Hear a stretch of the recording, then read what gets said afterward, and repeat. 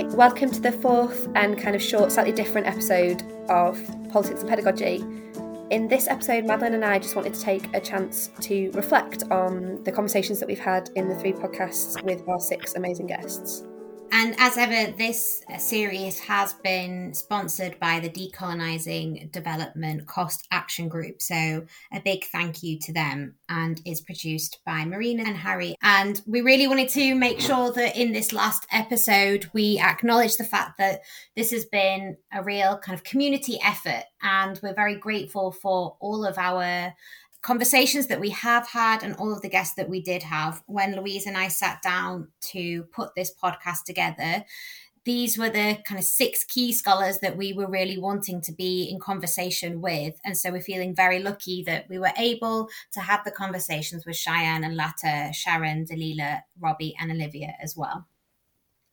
Yeah, and to pick up on the idea of conversation, so we wanted to just offer this final reflection piece, partly because it's really useful to reflect on the things that we've learned and some takeaways, but also really is an invitation to those people who've listened to the podcast to do a similar kind of endeavour, right? To enter into a conversation, to be that conversation with us, or be that a conversation with people that you work with or that you teach with, to continue this. So we're going to pick up on some themes that hit us from the podcast, but we'd love to hear if there's things that hit you from the conversations or things that you've taken on in your teaching as well. I think that's such an important point. I feel like we've created a community through this podcast, running into people at the University of Leeds who have said that they've listened, or actually at different universities. When we went down to a conference at King's recently, we also had people, but also people just reaching out over Twitter as well. So thank you. And we want to make sure that we continue creating that community of conversation as well. I think that's really important. And that's something that Louise and I have found a real lovely element to creating politics and pedagogy, and importantly, starting it with thinking about decolonial approaches as well. So I guess one of the first things that we wanted to talk about was positionality. And I think this is actually interesting to think about when we're thinking about how Louise and I started this podcast in itself. I think we were both very keen to do the podcast, but also were newbies to this. And so listening back, which both Louise and I have done for this podcast episode, you can really see and hear, you can really hear the way in which we are in the first episode, maybe a bit stunted and not knowing what to say all of the time, and leaving it up to Latta and Cheyenne to carry the conversation almost. And what doesn't come out of the edit, really, is the Latta kind of broke the third wall at one point and was like, hey, Louise, Madeline, what do you think about this? This is also a conversation. And listening back to that and thinking about that, I think there was the element of we're new to podcasting, we weren't really sure what we were doing. And also, secondly, the fact that Cheyenne and Latta just had such wonderful conversation. What they were saying was just so fascinating, and we were learning so much and doing so much unlearning with it. But actually, I do think that something that I've reflected on as we've gone on into the second and third episodes is that there was an element there also for me of white fragility, right? Of being wrong about something, of taking up space or saying the wrong thing and therefore not saying anything at all, or probably overthinking what I was saying. And I think that that's really important to acknowledge, that Louise and I, as white middle-class women sat in the global north in a UK institution, that we are still unlearning and still trying to break these systems and disrupt these systems that we ourselves are part of and we ourselves are enacting in our everyday as well, even if it's unconsciously. So I think that that's a really important thing for us to reflect on, is that actually I think through these episodes, maybe reflecting on our own positionality could have been stronger, and we could have thought more about our own privilege within that as well. And I think there's different elements. I don't know how you feel about that, Louise, but I think there's probably different elements which speak to that. Oh, I couldn't agree more. I think, so my intellectual background hasn't been in post-colonial theory. I don't know that much about decoloniality. And so, as well as, getting used to the sound of your own voice on a podcast, I just felt like I needed to have a certain amount of expertise, or I've learned it's a learnt practice, right? Probably Mm-hmm. colonial practice that you amass a certain amount of knowledge. It's like this idea of mastery, right? That Sharon was talking about. Like I didn't feel like I'd mastered it, so I couldn't speak with an expert voice. But that wasn't the role here, right? It's not what we're trying to do. It's like the fact that I didn't know anything, that's fine, right? And I can enter into it and be completely open about the fact, or like Shine says it as well, right? That you don't have to go into a space claiming that you know everything about it. Yeah. And I think I could have brought more of that and just recognize that exactly like you were saying, you can make a mistake, you can get something wrong if it's in the pursuit of trying to do a better job of it. Totally. And I actually think that starting the conversation with Cheyenne and Latta was very useful in that, because they were talking about the structures of higher education. And given that you and I have gone through higher education in the UK and schooling in the UK, we both went to state schools in the UK, like we have been a product of also that education system, which doesn't allow for those conversations, it doesn't open up those conversations. So yes, like we need to do our own work as individuals, but also we have grown up in these institutions which also don't challenge us or try to give us the space in order to think a bit more critically about ourselves and our positionality and our privilege as well. And so I think that that's a really interesting element to start with. I'm so glad we started with that conversation with Latta and Cheyenne, because I am guessing that if like you, and to an extent myself, haven't encountered all of those conversations around decoloniality and positionality, reflecting on the reasons why is a really important way to start the conversation as well. Completely. And we've run those workshops, haven't we, with colleagues? And we've got that report that L'Oreola Hernandez and Arjun did in Leeds that talks about staff's attitudes to decolonising. Yeah. And like Latta talked about being a buzzword, but also because of the way that we approach academic disciplines, it's intimidating. And that's not it, right? Like it's not supposed to be approached like another area that you conquer, another hill that you climb. Complete. It's like what Robbie was talking about in the third episode about these turns, right? Like the feminist term and the critical turn and the decolonial turn, and the fact that the whole conversation I felt with Robbie and Olivia was, what is the difference between critical pedagogy, good pedagogy, decolonial pedagogy, feminist pedagogy? And I think that that is also an important thing to talk about, that actually maybe we are thinking about decolonial approaches, but under a different name or whatever. I think that's also an important thing to acknowledge and reflect on. And the kind of instinct, like for me, it's like overcoming this instinct to intellectualize something. Or basically, it's like, Madeline, you'll laugh because I've made you listen to this before. But my Skunk Nancy song, he tried to intellectualize my blackness, right? I've talked about critical race theory intellectually, but that's different from recognizing my own position and my own continued investment in whiteness and white privileges. That's so interesting you said that, because when I was listening back to the first episode and I was like, oh my God, there's my white fragility. And I didn't confront it. And I've written a whole article talking about confronting the discomfort, right? But actually it's in like your everyday practices. This is every day. Like we can intellectualize it and we can write these things down, but actually, I talk to my students about this. It's like a continuous process.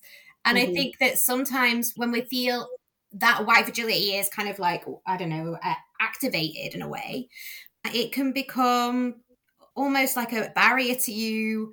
It becomes harder. It becomes hard. It feels harder. It feels more uncomfortable. And so your kind of automatic instinct is to run away when actually we need to sit with it. Yeah. And I think that the intellectualizing is a really interesting thing that I've really noticed in myself as well. Yeah. And I think that the podcast, like sphere, because it's both professional but also informal, really highlights that. But yes, absolutely. Also that song is a banger. Thank you. I wonder if like that idea of it being something practical is a really good jumping off point for the second thing that we wanted to talk about, which is from listening, as well as like this experience and the reflections it had, what we take away from it, or what kind of more practical, if that's the right term, insights we've got. So Madeline, what would you share on that? Well, actually, it's from the first conversation. Firstly, I mean, there's so much, right? There's so much we could talk about. All three conversations brought up so much for us. The first thing, though, that really stuck with me was the conversation between you and Cheyenne, where you were talking about silence in the classroom in the first episode. I was at a conference recently. There was a Latin American conference in Colombia, and there was this amazing scholar from Chile, Maria Barros Hoffman, and I'll put all of her details in the show notes. And she was talking about how, with young people, trying to engage them in talking about global issues and social justice issues around them when they're very young, we need to be making sure that their nervous system is regulated, right? That actually, like, we can't allow them to fulfill their true self and to have any reflection on themselves and how they're feeling if their nervous systems aren't regulated. And she's done this amazing piece of research during COVID about how young people hadn't been outside as much, and actually nature helps you to regulate yourself. And at the beginning of this talk, she made us like almost, it wasn't a meditation, but like sit and engage our senses. And I was so in the room after it because of that. And I was so switched on because of it. And it really reminded me of what you and Cheyenne were saying. It was like that our students come from the chaos of everyday life and the multiple challenges that our young people are facing, or our students are facing more broadly, and ourselves are facing, that actually by bringing them into the classroom and engaging that nervous system and having time to think and sit and reflect is also part of this kind of decolonial approach, in the sense that it's trying to push back against this cycle of capitalist neoliberal productivity in that as well, and be with one's thoughts and reflections and that reflexivity as well. So I feel like it's something that when I went to this talk and I heard about this, all I could think about was that conversation between you and Cheyenne. So yeah, one of my biggest takeaways is to try and ensure that my students coming into the classroom feel more centered and have those spaces and that time to sit in silence, reflect and think. Yeah, I actually at BISA heard Roxani Cristalli talk, and she said that she starts all her seminars asking students what brought them joy that week. Mm. And she's like, if I'm just the space where they can talk about a joyful moment, that's enough for me. It was really moving. But it's something similar, isn't it, about like grounding? Yeah. Maybe we Yeah. should start our podcasts doing that. Yes. What was your biggest takeaway?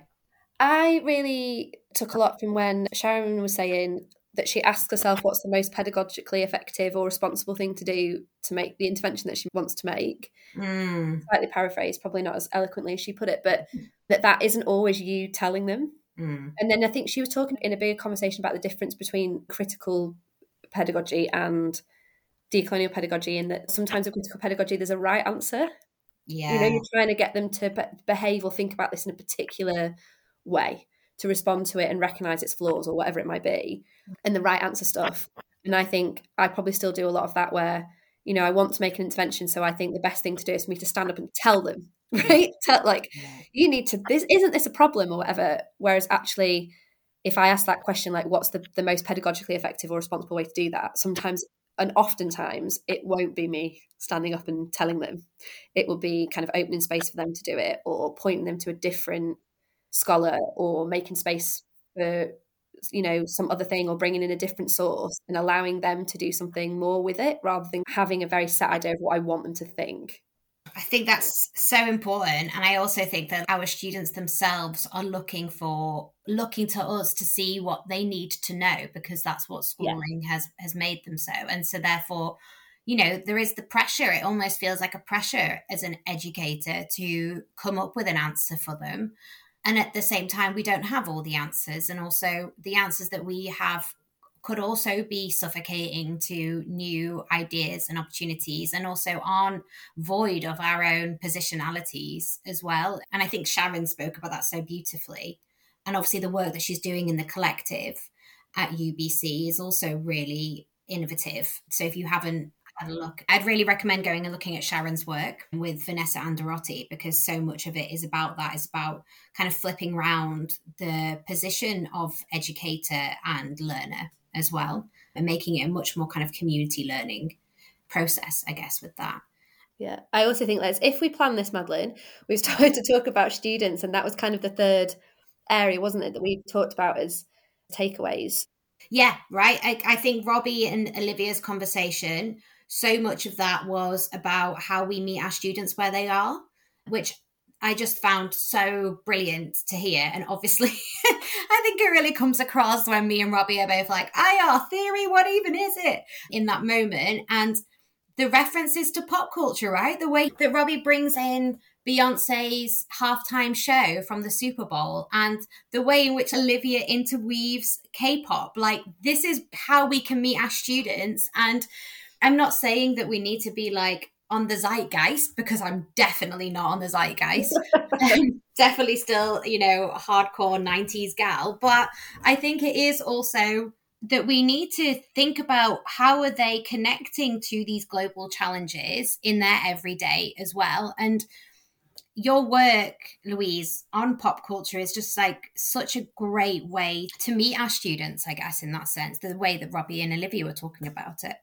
Yeah, so I work in looking at pop culture narratives and security, and I've done that previously in like a research sense, but increasingly thinking about it pedagogically. And it's nice to hear you think about the way that that can be one of the ways that you talk to students about where they are. And I think also wildly off the zeitgeist, right? But that's where you can open the space for students to do it, and to bring in examples that they've encountered, that they've spoken about, or that they've, watched on their phone or shared. Is you get to learn something. I often get to learn something, but then also you're allowing them the space to make the links, right? So it's a bit like back to what we were saying, rather than forcing them to make the link. I should be able to say who said this, but it's about making the familiar strange and making the strange familiar, Yeah. from the role that pop culture can play in a classroom. Yeah, totally. I mean, this is like slightly off topic, but I remember when I was teaching at the University of Sunderland, I was teaching on inequalities, diversity, and global society. And one of the discussions we were talking about was like feminism and like the portrayal of women as crazy, right? And that element of, we were talking within the criminal justice system, but we were drawing on feminist theory here. And one of my students came in and she was like, my daughter last night was listening to this song and I told her she had to switch it off because it was talking about how women were a little bit psycho. And isn't that a narrative that we have, right? And so something we'd spoken about in the classroom, she'd heard it in her everyday and reflected on it as well. And I just think that that's, the fact that you bring that in within security studies is really important. And that's also part of, I guess, these decolonial approaches to an extent, or maybe like Robbie and Olivia talk about, just really good pedagogy is meeting our students where they are. So I thought that that was a really interesting and fruitful conversation as well. I mean, there was so much from that conversation that we could unpack. Yeah, completely. And I think the way that things are overlapping or entangled to do with criticality or being critical or being Yeah. feminist or trying to be decolonial is itself really interesting, right? Like, you'll know I'm more comfortable talking about feminist pedagogies, Mm. but it's not really possible to do that successfully without also talking about decolonial pedagogies, Mm. without redoing all of the stuff that we were talking about at the beginning with whiteness. And I think, yeah, it's just a really important space to think about the overlaps and the disconnects, and then also where we should be pushed. If I'm more comfortable in feminism, then I need to be pushing myself out of that, right? To sit with the discomfort. Totally. And I think, again, what came out of the conversation with Robbie and Olivia, which when we're thinking about how we frame modules, is do we have these standalone weeks on feminism and decoloniality? Or actually, is this something that we need to be threading through all of our conversations within modules as well? That actually, yeah, these theories are important to deep dive into to really understand if we're talking about postcolonial theory or decolonial theory or feminist theory or critical theory more broadly, but actually it's about not seeing them as standalone, but actually threading all the way through in our thoughts and in our everyday as well, which I just think is a really nice way to circle back to the first point that we made around the fact that this is beyond just talking in the podcast or beyond just when we're teaching, but actually this is something that we need to keep on considering in our everyday and also encouraging our students to do so as well. Yeah, completely. And I think the other thing that's like really important is that whilst this is kind of uncomfortable, and it ought to be uncomfortable in moments, it's also just really nice. Do you know what I mean? Like, it's also just really great to feel like, for the generosity of the people that spoke to us, but to feel like this is a conversation. It's not an individual endeavor. Totally. And that's what, like, when Latta and Cheyenne were talking about this, the idea that it's about dialogue, and it's about open conversation, and it's about making space for those conversations, and then we use the word nourishing loads and loads and loads in that podcast, like listening back to it. But that's how I feel that those conversations have been. I think nourishing is really good. Yeah, I was thinking as you were saying that, it's been both affronting and comforting, right? Because Mm-hmm. it should be affronting because we are trying to do unlearning and try to have uncomfortable conversations.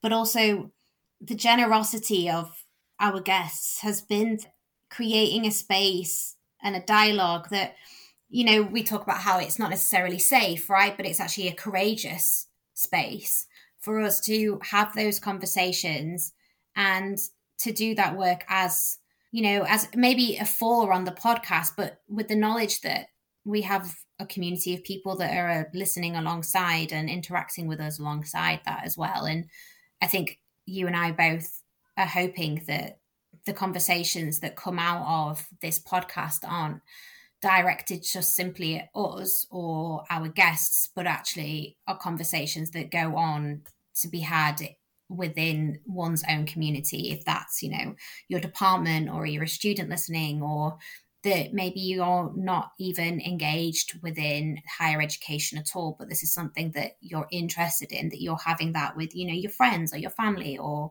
whoever it is that is around you too. So yeah, I think that idea of community and doing it together, because actually the way in which we try to decolonize, if that's what we're going to call it, or as Sharon talks about, confronting coloniality, right? We can do that on an individual level, and we must do in our own individual work. But actually, the way in which we kind of disrupt these constructs really is as a collective as well.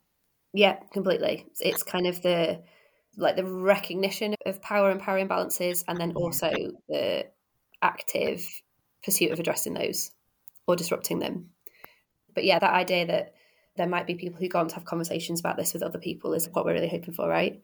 Definitely. I wonder if we should bring this to an end, because obviously you and I will continue to talk about this ad infinitum for the rest of the day.